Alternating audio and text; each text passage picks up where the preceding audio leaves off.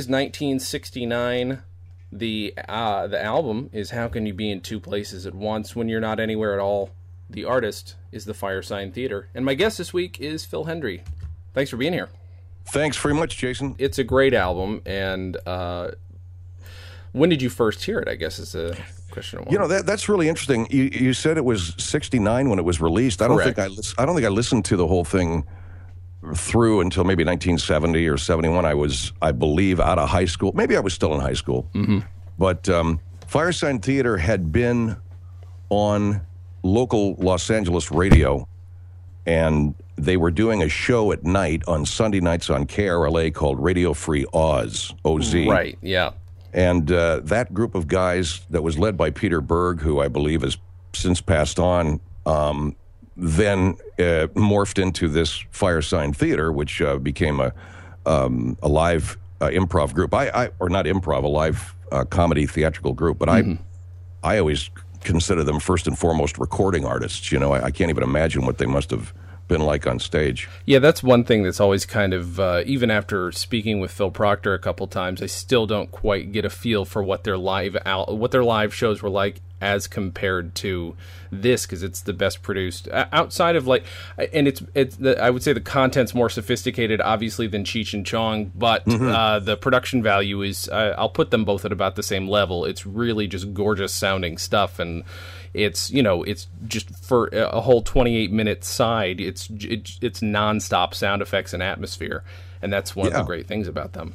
Yeah, and obviously they're in character, and they're doing a multitude of characters, and this is a Columbia release, and Columbia Records was the same label as, in those days, the Byrds, Bob Dylan. They were very familiar with, I don't know what you'd call, you know, alternative rock and roll, and the underground and so on, so they had the benefit of all of that. All these guys were from L.A., but I'm not sure I know where this was recorded. Was it recorded in New York or? I was trying to figure that out myself, actually. Yeah. At one point we are going to be going down pretty soon we're going to be recording standalones about each and every Firesign album with Phil Proctor telling us what it was like making them. So I guess we'll discover more then. So that'll be fun. Oh, dude, I'll look forward to that. Yeah, absolutely. That's going to be great.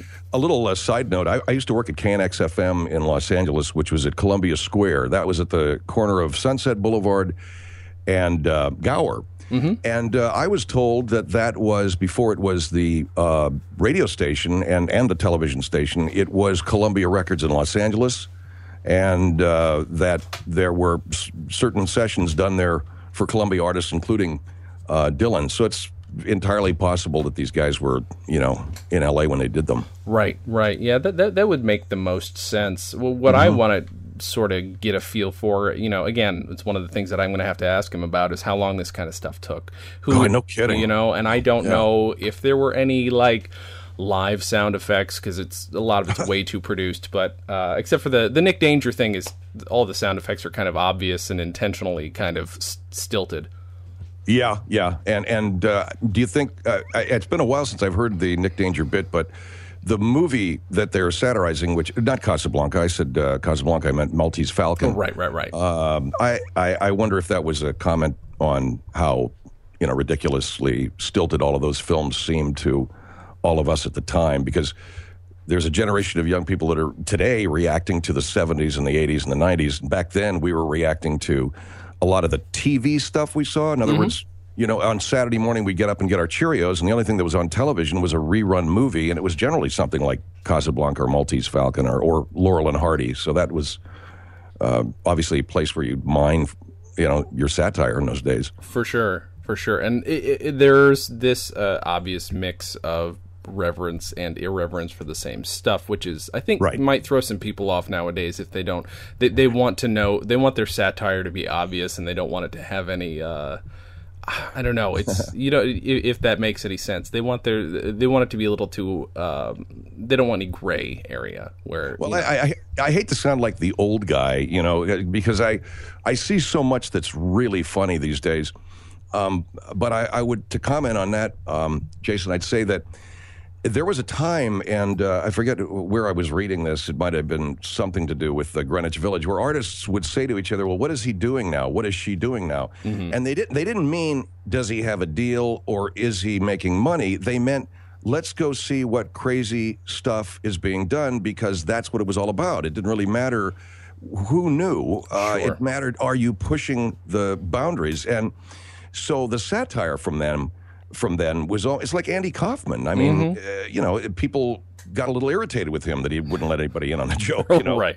That's what he thought was so much fun. And today, I think because everything is so about marketing it and entrepreneurial, efforts at making, the dollar. Sure. That everybody wants to do whatever they can to make things obvious. I run into that in my own, way. People saying, "Well, why don't you have on guests and why don't you do?"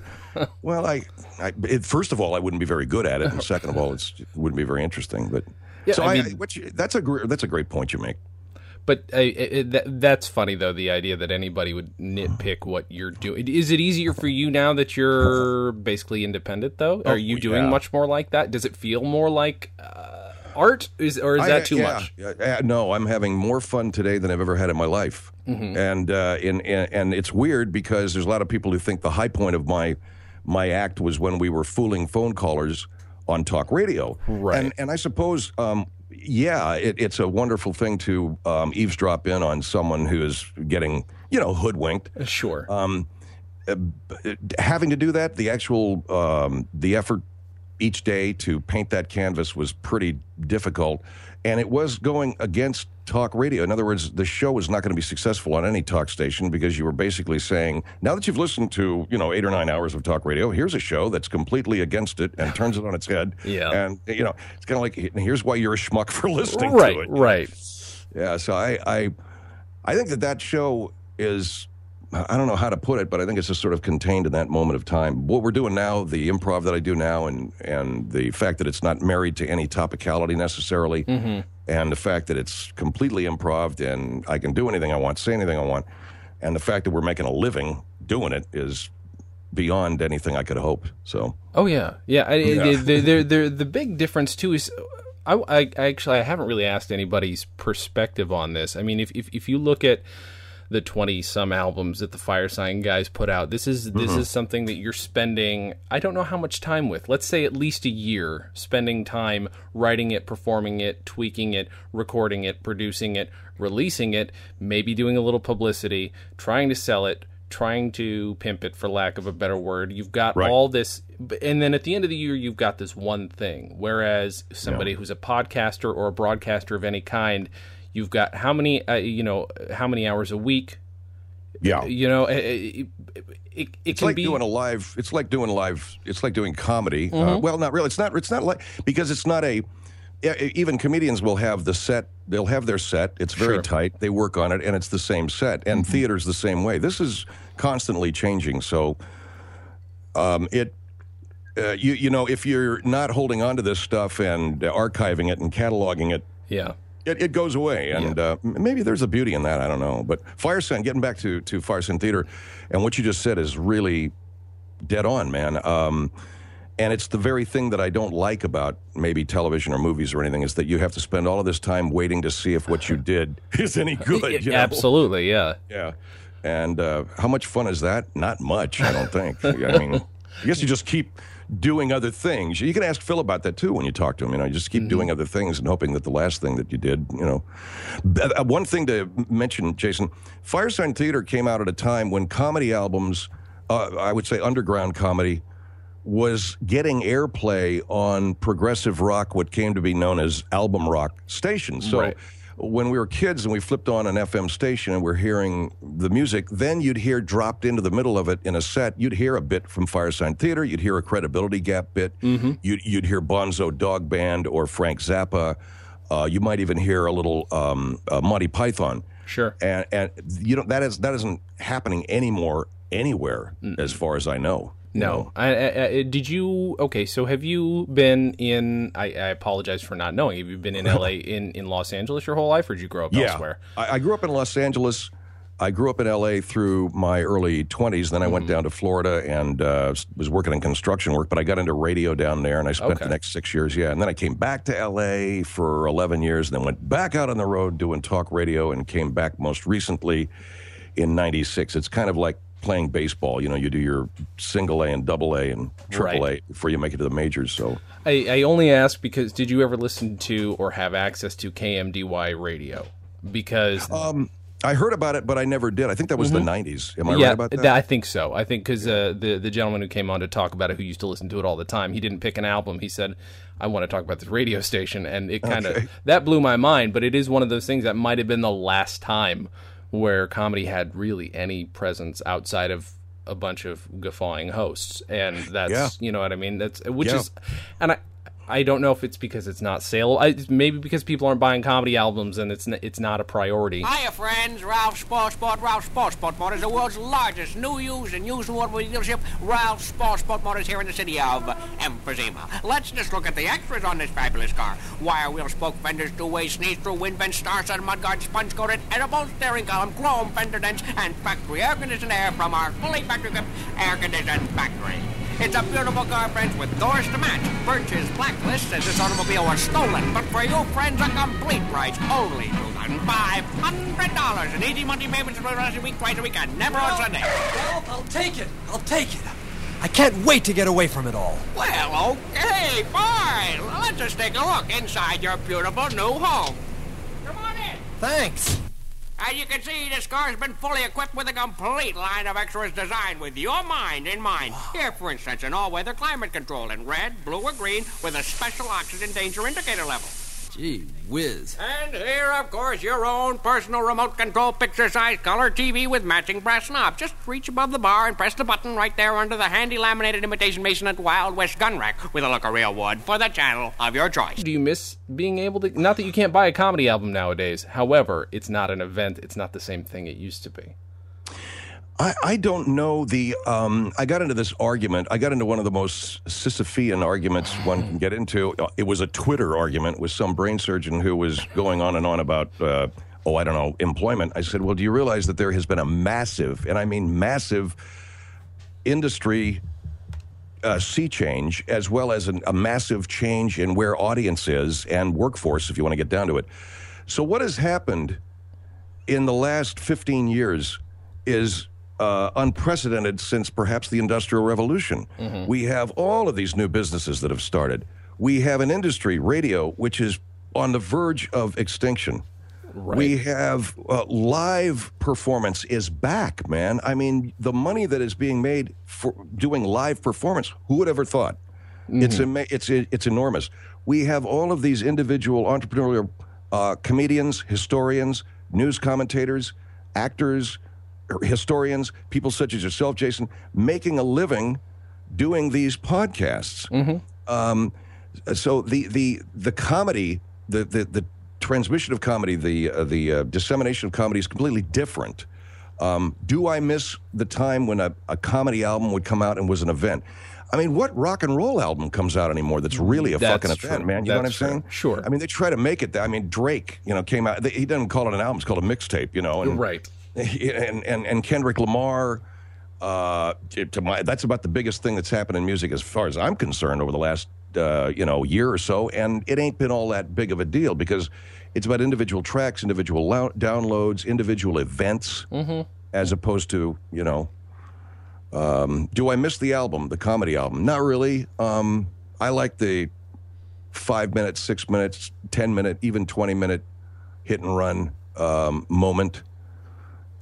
Some things don't lend themselves to it, sure, like Twitter. But anyway, Getting back to Firesign. Yeah, what do you have a favorite track off of here? Let's start. Yeah, my favorite track is. I guess it's not on there, man.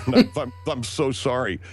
My favorite track is, and you can ask Phil about this, and he'll probably say Hendrie's stupid. It was "How the West Was Lost," and it is a hysterical. A retelling of the European-American landing and eventually taking over this country, but this landmass. But it opens with Columbus landing on the shore, and there's a priest there holding up a cross to all these Indians, and he says, get on your knees, heathens. Do you know what this is that I'm holding in front of you? And the Indian responds, why, yes, that's a cross, a symbol of the division of the universe into active and passive principles. Why, you heathens! I don't know whether that's subtle satire or whether that's fairly well transmitted, but right. To me, that's the intelligence of Firesign Theater in and of itself. We're all you know what? It might have been we're all bozos on this bus. Ah, yep. Okay, that does. Are you seeing it there? That tracks. I was just looking it up as we were talking about it, which I do have. I have that album. I'll have to give it a listen after we do this. But that's where I messed up, dude. I'm so sorry. But no. I now know why I remember All Hail Marx Lenin. It's because of Nick Danger. Okay. And Rocky Rococo and you know.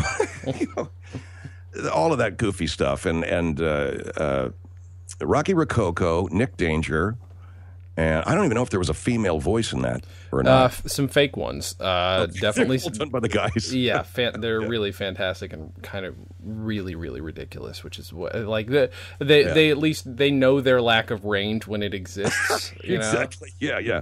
And they really like to play with that.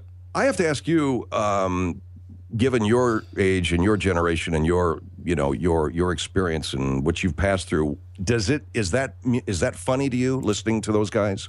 Are they funny? Absolutely it is. But I will say when I first heard them, and that was probably, and it was this album that we're sort of talking about, is I was 13 at the time, so I didn't, I mean, I didn't get it. I'll fully admit I did not get it. It was passed on to my best friend by his dad, and I would listen to, and he's like, "This is great," and I'm like, "Okay, I don't understand what the hell is going on here." Only recently, once I have an appreciation for A, production values, B, I've got a little more knowledge of the period. Now it rings true. Here's the thing. I know why I didn't get it. This album is insane. The first 28 minutes is non-stop, makes zero. I mean, it is kind of like the speed with which you do your show, like just that rapid fire, but then add sound effects, add other dudes doing voices. It's kind of crazy. And so it's upsetting if you're 13. These guys were a major influence on me. Mm-hmm. They were a huge influence on me by way of the pacing, just like you said, by the reality, the reality they brought to it. Not reality in the strictest sense, but the reality of theater. Sure. And that theater of the mind. I can't say when I was a kid, anybody, if they'd ask me, do you like theater of the mind? Well, I like audio. I mean, I like the idea of being able to control all the elements, and you can only do that with audio. But these cats, what they did, forevermore influenced how I wanted to hear things. It's like a Mad Magazine feel, or something a bit zanier than that. Lots and lots of cartoon effects and a really smart kind of cartoon, I guess. Did you hear these guys before you knew of Monty Python? I'm just curious. Yes, I did. See, that's all. I feel like because it's roughly the same time period and the fanaticism with which people, including myself, love Monty Python, Firesign gets drowned out. Oh, no question, because Monty Python was brilliant for a very simple reason. And it's something that I've learned the hard way, but I've learned it. It's far more fun to satirize everyday events and everyday oddities and everyday characters than it is to be smarter, perhaps. Mm-hmm. I put that in quotes, and satirize politics, the nation, the culture, which Firesign Theater was all about that. They were all about satirizing what was happening in America at that time was insane, England, probably a bit more sedate, and so Monty Python reflected that. They reflected they reflected their horror, if you will, at the passing generation before them. Mm-hmm. God rest their souls. They came through the London blackout and the Nazis, so we can forgive them. But Monty Python still sort of mocked, them in their gentle way. And I think that's why they survive, because what they deal with, the Bureau of Silly Walks, the Bureau of Arguments, the joke that kills you, this shit doesn't get old, man. No, no. It's just for real. And just like my son, Chris, my third oldest stepson, Chris, as soon as I turned him on to Monty Python, he got it right away, man. Sure. Just right away, like yourself. So I think that hurt me, as an artist, man, having to grow up in a culture that was really hitting the political satire hard, because I wasn't really good at that shit. And when I got into talk radio, that's what was really expected, because the guy before you was just talking about what a piece of shit Obama was or whatever. Right. And then I had to come back in and sort of make all of that, tie all that stuff together. Now I'm doing what I'm doing now, I'm far more involved in what I think really is fun, and that is the Monty Python approach. So I'm not knocking Firesign Theater. Sure.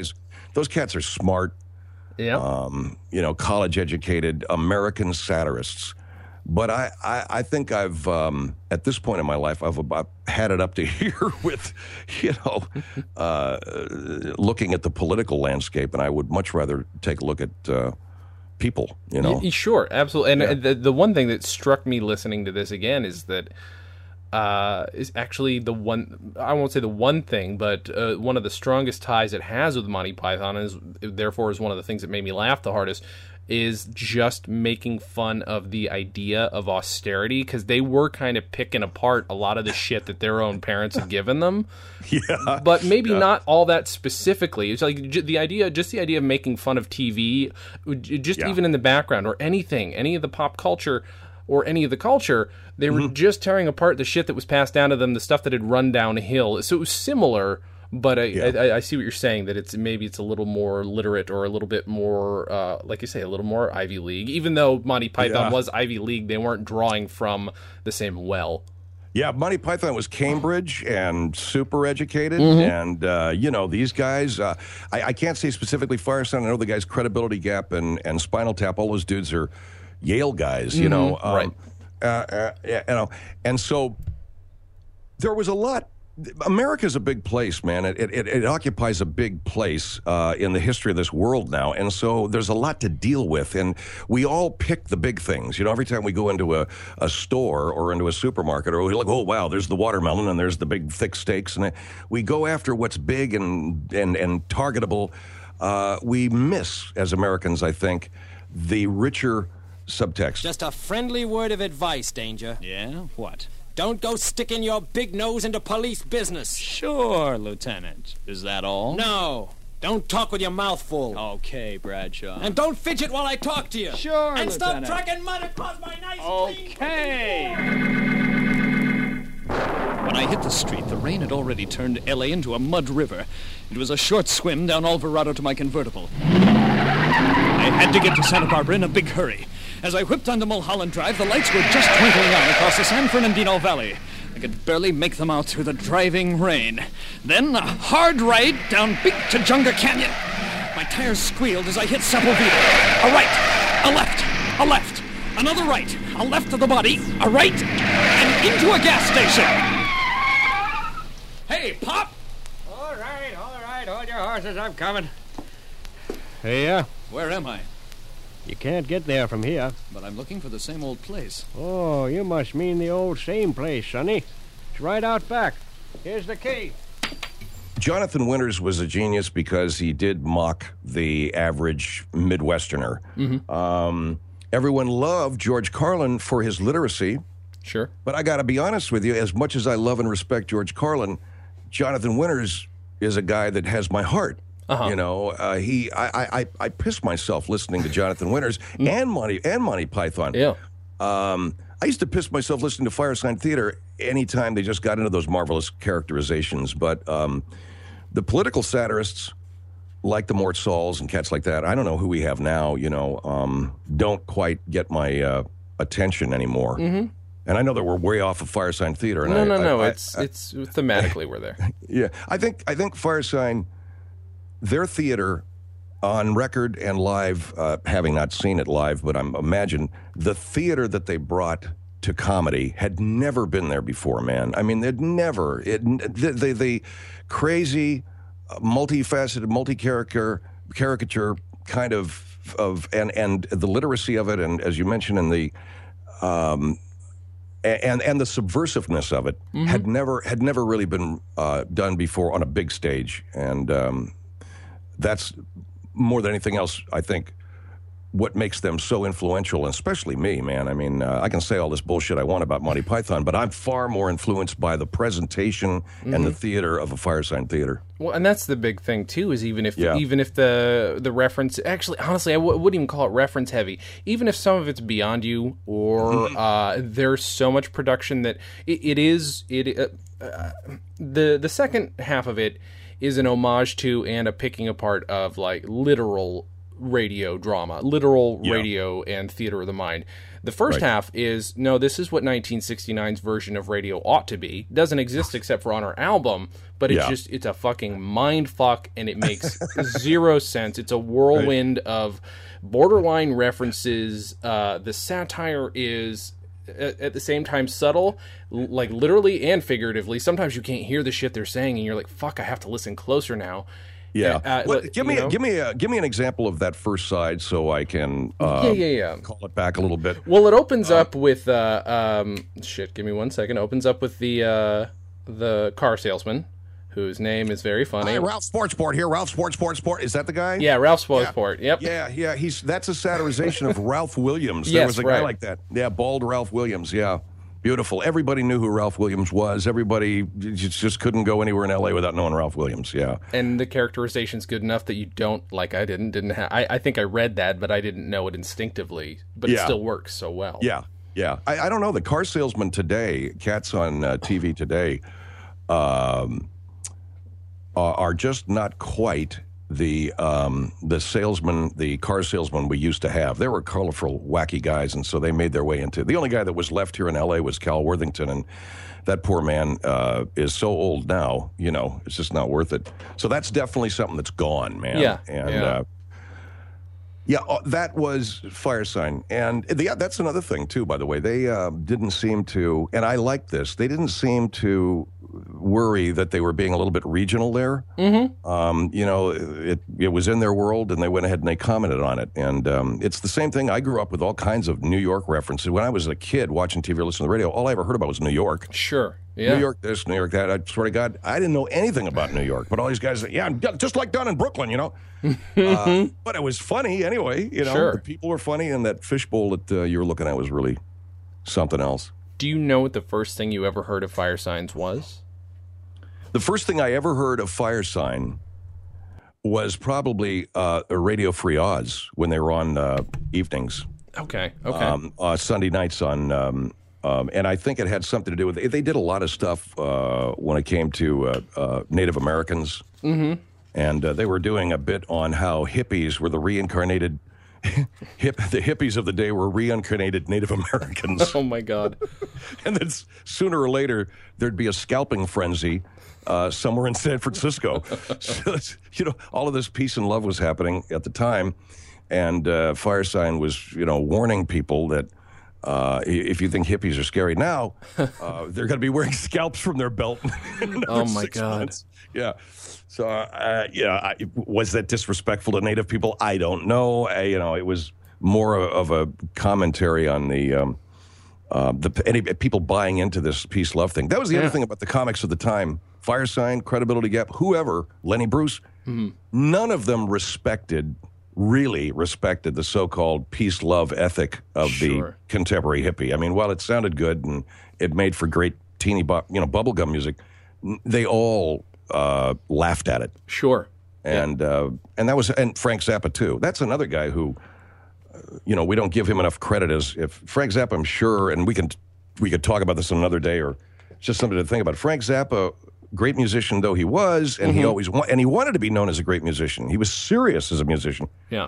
His genius was the fact that he was the satirist of that era, and he was on a parallel track. There was rock and roll over there, and Frank Zappa was riding along the side, just ripping it to pieces. Yeah. Just mocking, brutally mocking it, and it was hysterical. Yeah. It was marvelous. That's one of the, and we definitely should, because I'll be honest, my experience with Frank Zappa is very limited, so it would be fun to delve into that, because especially to talk about people who are who represent a change and who function as a change, but don't really get to function maybe as themselves. If that makes any sense, like I'm here to make a change, and let's hope that's enough.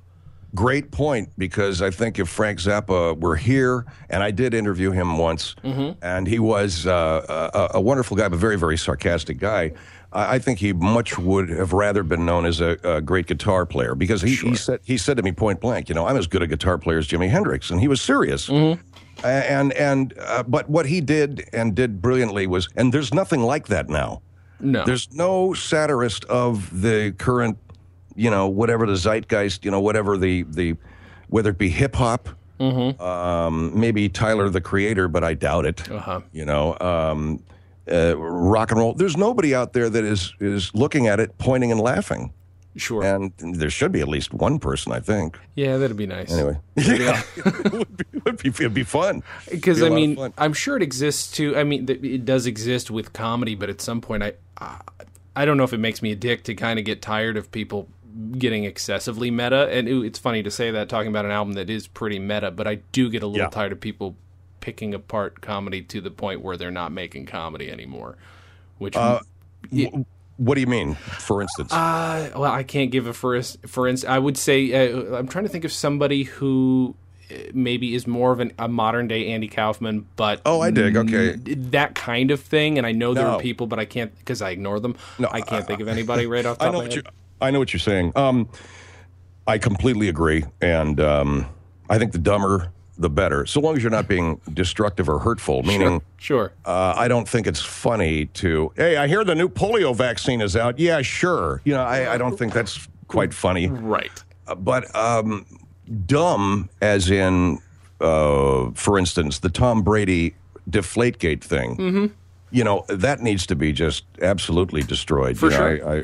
Who cares? I do. I'm a football fan. Whatever. I'm not going to waste my time. It's not worth my day. It's not worth 5 minutes. Yeah. And so all of that needs far more searing than it's getting.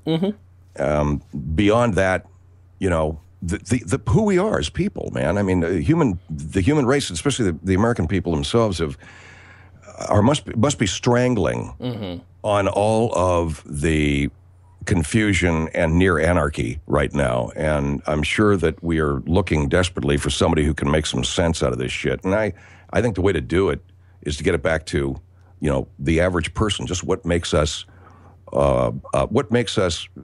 complicit in all of this confusion. How can we change that? And I'm not looking to change the world or anything, but like last night on our show, I had a character on. Don Mix is a character I do, and he talks a little bit like Pete McCloskey used to as a congressman from the United States. I just love this accent, and he likes to say, this guy's from upstate New York. He goes, hey, Don, how you doing? Let's get a cup of coffee. And Don was talking, and he's saying, I think it's very important. Well, it turns out because he talks that way, I like to get right up close and personal and talk to people.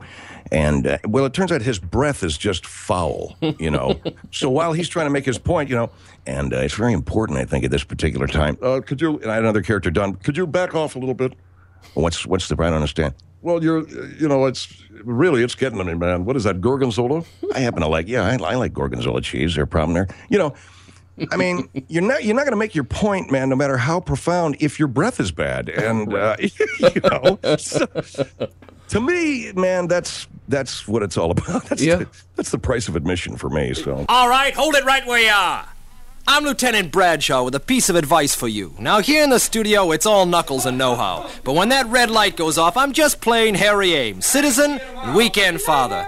Now, take a tip from a cop who does. Radio work can be just as dirty and exciting as hunting down public enemy number one. So when I get home, my old lady knows what I need and how. A warm, heaping bowl full of looseners castor oil flakes with real glycerin vibraphone. It doesn't just wash your mouth out. It cleans the whole system right on down the line. So come on, you little rookies. Tell your mom to get on it and do it every day. Just remember what the guys down at the precinct house sing. Oh, it ain't no use if you ain't got the boost you get from looseners.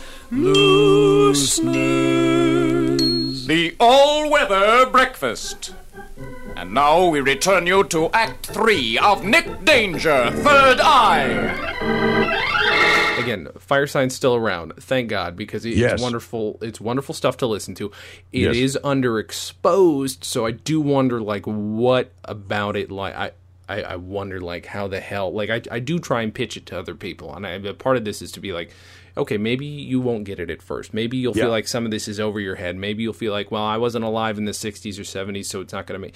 But I feel like there's more than enough silly. I mean, they somehow pull out of... They made me laugh way too hard at something that's so offensive, and it's not... It's like, because I knew how satirical it was. I mean, they used every racial slur possible in this one song, because it's supposed to be celebrating America. And that irony was just like, oh, this is beautiful. This is wonderful. Mm-hmm. Now, obviously, it's a little hard to separate the wheat from the chaff and tell who's laughing for the right reasons, but you hope so. You hope if you expose somebody to something like that they get it. Yeah. And here's the thing. Play that now, and there's lots and lots of people that won't get it. Absolutely. And lots people that will therefore want to have you and me hung by our thumbs. Absolutely. And if they can find any of the Firesign Theater that are still alive, they'll hang them too. Mm-hmm. And when you try to explain it to them, you'll find yourself talking to idiots. Yep. And as the fires leap around us, and as we finally go up to our ultimate martyrdom, you know, we're just watching. What are we seeing from what are we seeing from the stake that we're being burned at? A society that is doomed itself with its own stupidity, or are we just looking at a microcosm that happened to catch us as we were running out of the village? I don't know. Right. I do know that perception is everything. Mm-hmm. We are learning that. And so if you want to get through to people, you have to make it clear, man. Firesign Theater is talking to a college-educated or a bunch of college students back in 1969, 1970. Every one of us got it. We're laughing our ass off. We're going out. We're buying tickets to the next Firesign Theater. But take that theater beyond that. Take it put it on the Ed Sullivan Show or Holly or whatever was happening then. Sure. And now you get some problems. Yeah. You know, now you've got some problems in interpreting that. So, good point. I do hope that there's a way. I mean, here, luckily they've got a web presence and they've got people passing their stuff down. Like my late father-in-law, Jesus Christ. He was a DJ, and like he was so jealous of me interviewing Firesign anybody from Firesign that I was like, well, wait a minute. I feel like awesome. Yeah, exactly. Right. I mean, he interviewed Cheech and Chong back in the day, and I was like, "Well, are you kidding? You're jealous of me? Like, this is kind of mind blowing to me." There are people who can at least speak for it, and I'm just hoping that we can spread the word. Well, I think if you take anything that Firesign Theater did that addresses what you and I are talking about, Jason, which is those everyday bits of absurdity, those things need to be highlighted because they did address them. I think they became known, and I knew them for their cultural satire and political satire. But look, when I was growing up, especially when I got into high school, college years, everybody was a Marx Brothers fan. Yeah. And I was a Laurel and Hardy guy. Okay. And I'm not saying I'm superior to them because I was very much in the minority. Everybody, the Marx Brothers were smart. And look at all that whack shit they did. And, Fredonia, wow, how cool is that? And I'm laughing at Oliver Hardy getting a saw blade on his head. You know, I still do. Yeah. I still do, man. I believe the culture has followed me a little bit more than it has the people that were Marx Brothers fans, although I'm sure they would give us an argument. But I think that Laurel and Hardy's everyman humor, getting saw blades busted on their head or, tripping over, a dog, that's what comedy today, that's what you laugh at, I think, more than perhaps the sophistication of a Marx Brothers. Sure. However, they were the Marx Brothers, so who's to, I can't, certainly they haven't lost in any their cachet at all. Yeah. Well, although they did luck out with a resurgence in the 70s. I mean, that's one of the reasons probably why. I mean, it was chic to like them, so that would be. Oh yeah, absolutely. And I probably wouldn't know who they were if it wasn't for that resurgence. And I would probably be more of a Marx Brothers guy than a Laurel and Hardy guy, but that's because I didn't grow up with Laurel and Hardy. The other thing is that the Marx Brothers survived. Laurel and Hardy died. Sure. Oliver Hardy was gone by the 50s, and Stan Laurel died in the 60s. Groucho Marx, on the other hand, was alive through pretty much the 70s and had a great line. In fact, I'm sitting listening to the radio. I'm working at WBVM in upstate New York. I don't know what it was, the mid-70s, late 70s. And I'm listening to ABC Entertainment News, where it came out that Richard Nixon's enemies list included Groucho Marx. Okay? And Marx's quote was, "I deny everything because," and this is the ABC News guy saying, "When reached at his home, Groucho Marx said, 'I deny everything because everything I deny is a lie.'" End quote. So we still had Groucho hanging around and giving us, and he hosted a game show. Right. My mother never missed You Bet Your Life, which was the Groucho Marx. It was who gave him that show and why? It was a stroke of genius because it was a fun damn show. And, for sure. Yeah, Laurel and Hardy were strictly film actors, film comedians, two-reeler comics who just happened to discover two characters that were entirely relatable, very real, lots of pathos going on there, and great comic invention in terms of just behavior, especially with Oliver Hardy and all the weird shit that he did. So I'm the kind of guy, intellectually, and I'm sitting in a room like you, Jason, a bunch of people, and we're all talking comedy, and I would be afraid to say I wasn't a Marx Brothers fan because I don't want people to throw shit at me, right? Right. But if it's just you and me sitting down drinking beer, I'm a Laurel and Hardy fan. So that's just the thing. That's completely legit. Yeah. I mean, I had to turn around on the Three Stooges a couple years ago too, and I had to be like, all right, you know what? I get it. I get it now. It's not my thing, but like I can't shit on it anymore. I used to shit on it. And I'm like, no, that's just. Again, I mean, I'm, I don't know. I'm very picky about the shit I like, but, you know, I can't shit on other people's taste anymore. I used to be a real snob. Did you see the movie, the Three Stooges movie? No, I was scared to see it. It was, oh my God, it was fantastic. Really? It really was, yeah. Right. Especially Willie Sasso, who plays Curly. I love him. I love him. Oh my God, he was unbelievable. I have to say, it was a lot of. It wasn't a movie about the Three Stooges as men, and oh yeah, by the way, they were actors. It was. It was basically took them and it created a whole new episode of their adventure. Right. It was very funny. Very funny. All right, I may have to give it a shot now. Check it out. Just if for no other reason than the acting, the characterization of the three guys is pretty damn good, man. Yeah. And the movie ends with. It's a shame. You know that song? Yeah. Well, it's the three of them singing it. That's awesome. It's a shame. Mo starts out and then Curly wraps up. It's pretty funny. I realize we've gone far away from Firesign Theater. No, I was about to pull us back. Don't worry. But I got to tell you, I think what we're talking about, Firesign Theater, is be right up their alley. In terms of. Who their influences were, For sure. I mean, actually, what's interesting, too, is the Phil Proctor's first episode of the show was talking about Bob and Ray, and I was going to ask you if you ever listened to Bob and Ray. I wasn't sure, because it's an older influence, obviously. Well, Bob and Ray were a radio show in New York, yeah, and so that right away, Phil may have been... Phil's older than me. He might have heard them when he was in college. I don't know, is Phil from L.A. or is he from New York, do you know? Somewhere in the Midwest, I believe. Yeah, should remember this. Probably heard Bob and Ray were a radio show. I didn't. There's two things, though, that I will forever remember Bob and Ray from, and they're both wildly, hysterically funny, and they never failed to amuse me. And one of them, Bob and Ray were hired to do a Bell Brand's potato chip commercial series. It's an old potato chip brand. Okay. And this is Bob and Ray comedy at its finest. And hi, this is Bob and Ray, and we're here with Bell Brand potato chips and Potato Chip Brand X. Now, we're going to put this Potato Chip Brand X in the tailpipe of this car. Okay, Bob, start it up. And the exhaust pours over the potato chip. We have Mr. Jones. All right, taste that potato chip. Yes. Well, what's it taste like? Guy says, it tastes lousy. What do you think? Now try a Bell Brand potato chip.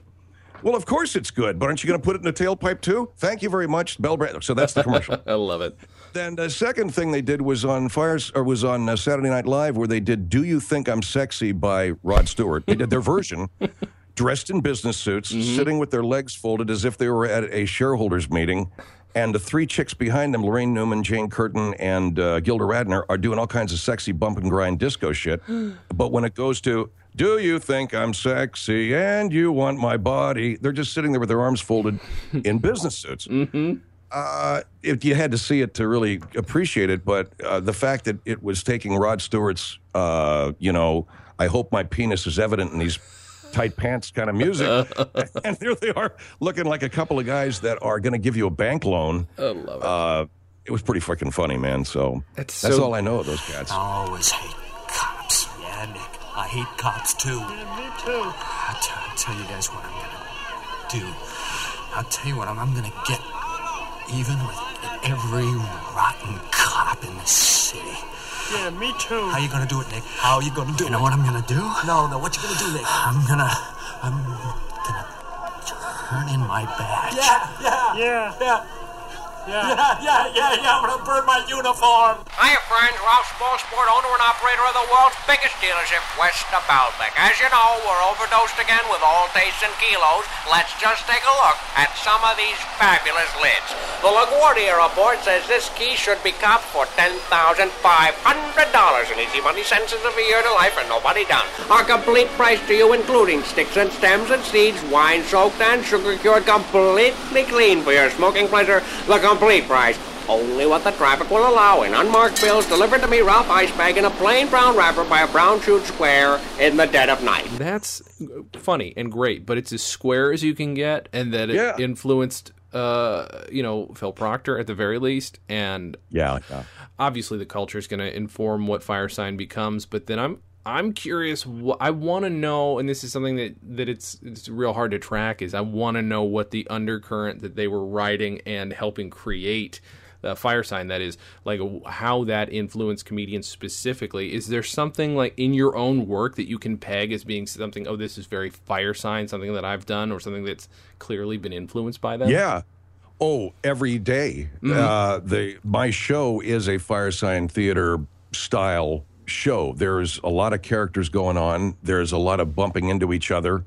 There's a lot of confused talk. There's a lot of the zaniness, I think, of the show that I do, and it's just myself. I mean, I'm doing 5 characters, so I'm working my ass off, Right. Yeah, I think I'm going to give myself a raise one of these days. Good idea. That right there, when I heard the mania of a Firesign theater, I knew right away I wanted to do that. The rest of it is strictly born of that's style. That's style, Sure. and that is something is going to kind of exist. But the rest of it is born of my own experience as a person. What I grew up with, who I grew. All these characters that I have reflect people that I knew in my life, and But Firesign Theater is there first and foremost, and then I would say Laurel and Hardy is in there, and then I would say Lenny Bruce is in there, and then I would say that. I can't say that Monty Python's an influence because by the time I got into my professional world, I think I was pretty well. I formulated, what I thought was funny, sure, or at least what was going to, make me react. And it just so happened when I discovered Monty Python, I would say, "Oh wow, look at these guys are laughing at the same stuff I'm laughing at." I think the funniest guys in the world are 3.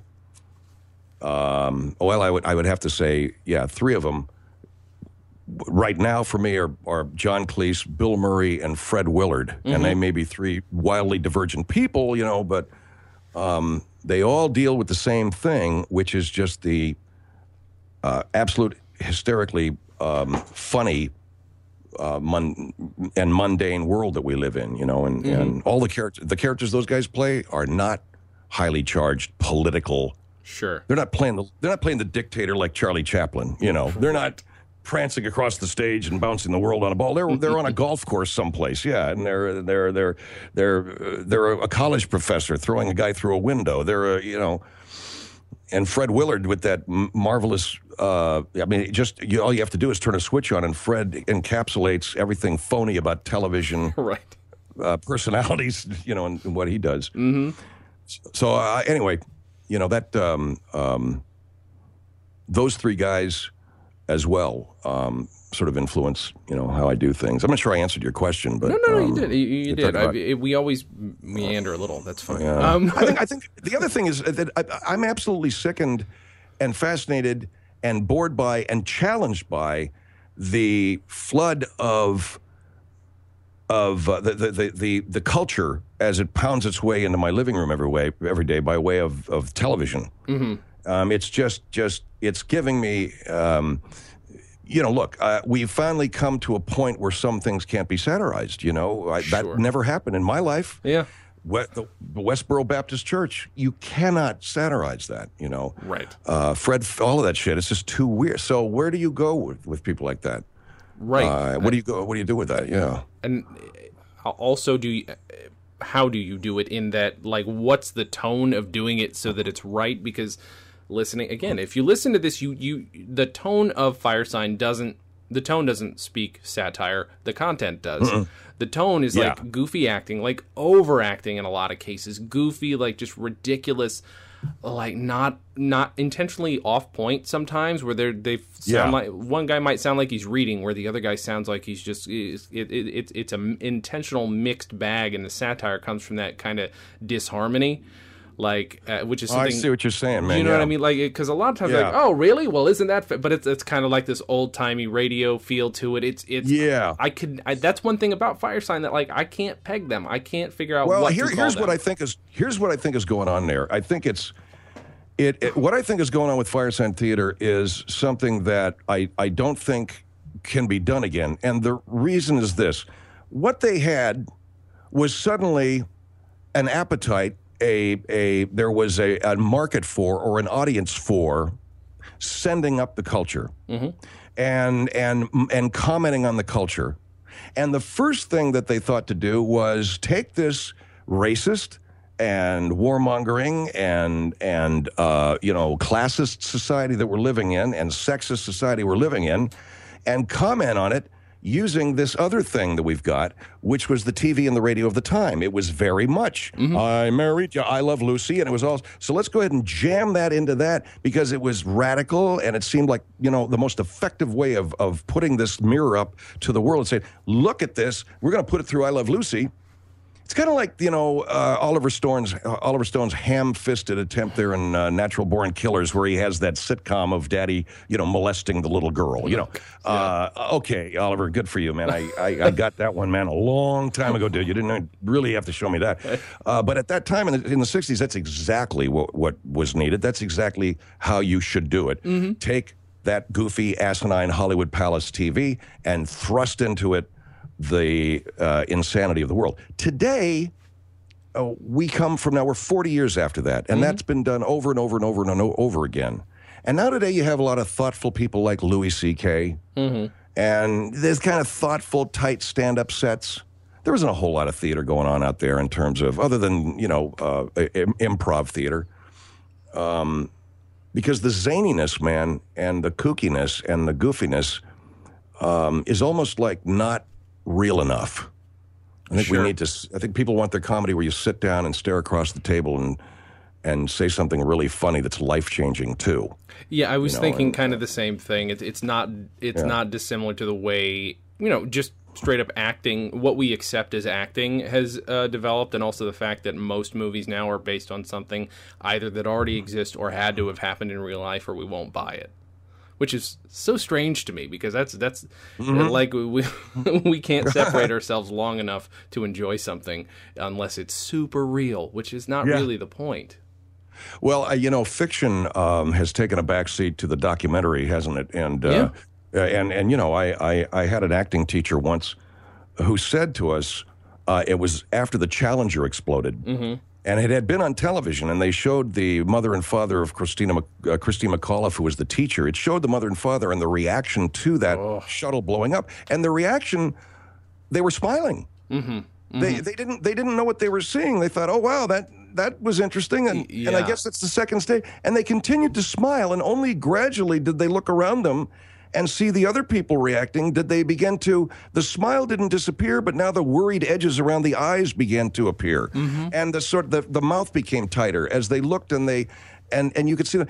And I remember my teacher, a guy named Daryl Hickman, saying, that's the kind of acting you're going to have to do, because that's what people are seeing. People are more and more and more exposed to the real world. So you can't help it, man. I know what you're saying, Jason, I really do.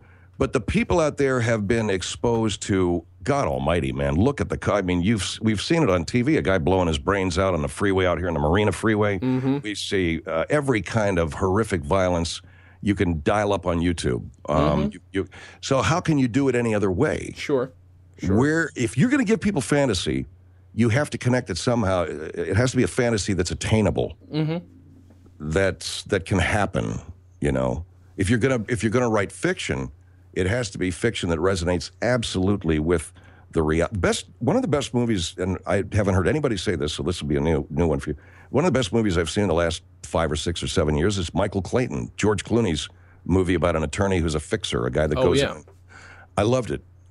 Is completely made up, but somehow that man, the struggles of his life, the loyalty he has to his friends, the beauty of the writing and the acting was so relatable to me.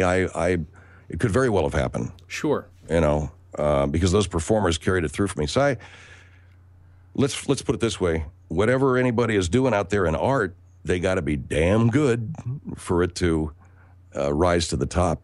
Oh yeah. Yeah, absolutely. And that gets to another one of my favorite speeches, as long as I'm just hogging all this time here. And Jason, you're being so polite. This poor guy's listening to me. We have lots and lots of paintbrushes and lots of canvas and lots of sketchbooks and lots of palettes with paint. But we still only have one Rembrandt, one Picasso, and one Da Vinci. And now we have lots and lots of podcasts, lots and lots of little video cameras, lots and lots of YouTubes. But there still is going to be a very limited number of real artists with those things. Like Charles Bukowski said, God made many poets, but not enough poetry. We need to, kind of get with that one, man. There's a lot of noise out there right now. For sure. Lots of noise, and somebody somewhere needs to shut up. Probably me. All right. Hey, what an outline. Well, you're a good man for listening, but no, this is the kind of stuff that we like to do. And honestly, if it wasn't you, it would be me rambling about what I think art is about. So cool. I think people are sick of me saying it. So it's good to have somebody else do it.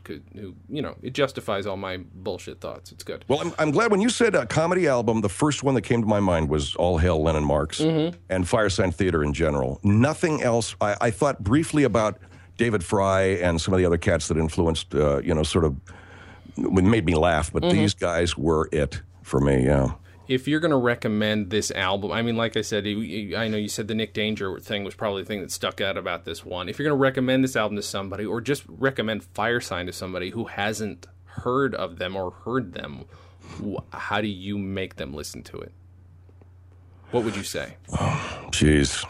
This is the birth of modern satire. That's, that word satire, what?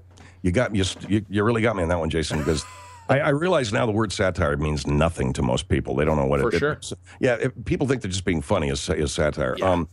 The best definition of satire I ever heard was Gary Trudeau said it was, comedy with a point of view. I would say this is the birth of stoner humor. That's very true. Yeah. Everybody who's ever turned me on to them, I'm certain. I had to have heard them at one time or another stoned, yeah. Oh, yeah, absolutely. Yeah. There's no doubt. And I was like, well, this is why you like that then, because I didn't get it. I just totally, that makes zero sense. But it does. It might take, I don't like to say that things are an acquired taste. I think it's something where you just have to got to listen to it. You just got to give it a shot. Yeah, I think if people are interested in how things come about, I think the birth of stoner humor, this is it, man. You can go and say, well, Firesign probably were influenced, as all of us were at one way or another, by Lenny Bruce or Lord Buckley or people like that. But this here was the first mass-produced stoner humor that your parents let you have, not knowing really what it was. Absolutely. Oh, that's nice. There's Carl. Look at that. That's Groucho Marx. Huh? That's what they thought. So, I was actually going to ask you about Buckley, just given his, both of your penchants for voice switching. That might be a good conversation for another time. But sure. Thank you for doing this for one. And thank you, Jason. Sorry I ran so late. Apologies for that. No problem. No problem at all, man. where do people find you online? I know it's obvious, but why don't you tell them anyway? Well, we are at Podcast One now. That's the platform, you know. But we're also, the best way to find us is at www.philhendrieshow.com. There's a big fat button in the middle of the page that gives you our daily podcast. There's a huge, marvelously wonderful index of our all of the shows we've done down through the last 20 years, just about 20,000 hours. And wow. We have a chat feature that we do on Friday nights. I talk to everybody, and a comment section, and it's a lot of fun. And I'm very grateful for the time you gave us here, Jason. I appreciate it, and look forward to more of your show. And love talking about comedy, man, because it's God Almighty. If laughter is not a religion, I don't know what is. You know, to me, it's. You know what I'm saying, brother? I absolutely do. Yeah. Again, thank you for doing this. This is a lot of fun. I should also let you know that Phil Proctor did tell me to tell you that he's a fan of yours as well. Oh, and I'm a fan of him. Yeah, and I wanted to ask you to say hello to him. And yes, thank you very, very much. Let him know from another Phil. I'm tell him that I'm in awe, and I'm forever grateful for that. I really am. Where are you located, man? I'm in Burbank. Oh, cool. You're okay. Fine. I thought you were out in. The last podcast I did, the cat was in Fort Wayne, Indiana. I was like, really? Well, what we should do is have some coffee. Well, I'm in Fort Wayne, Phil. Oh, sorry. I don't know. Very cool. Very cool. Thank you guys for listening. Check out Firesign Theater. Go listen to Phil Hendrie. And as always, have a good thing.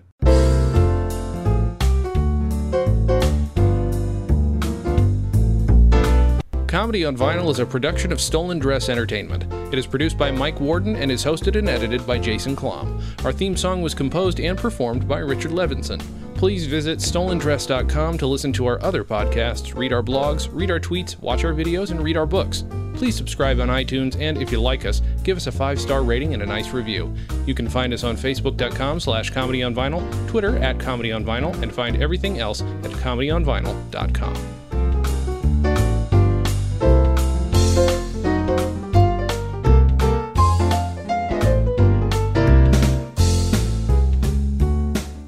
Hello? Ari? What the? Why are there DVDs stacked everywhere? Hello? Kiki, is that you, girl? I can't see you. Ari, where are you? Damn it! Dan? Ari, thank God. What happened to you? Oh, the S pile fell on me. I'll be okay. But your arm is gone. Oh, yeah, that.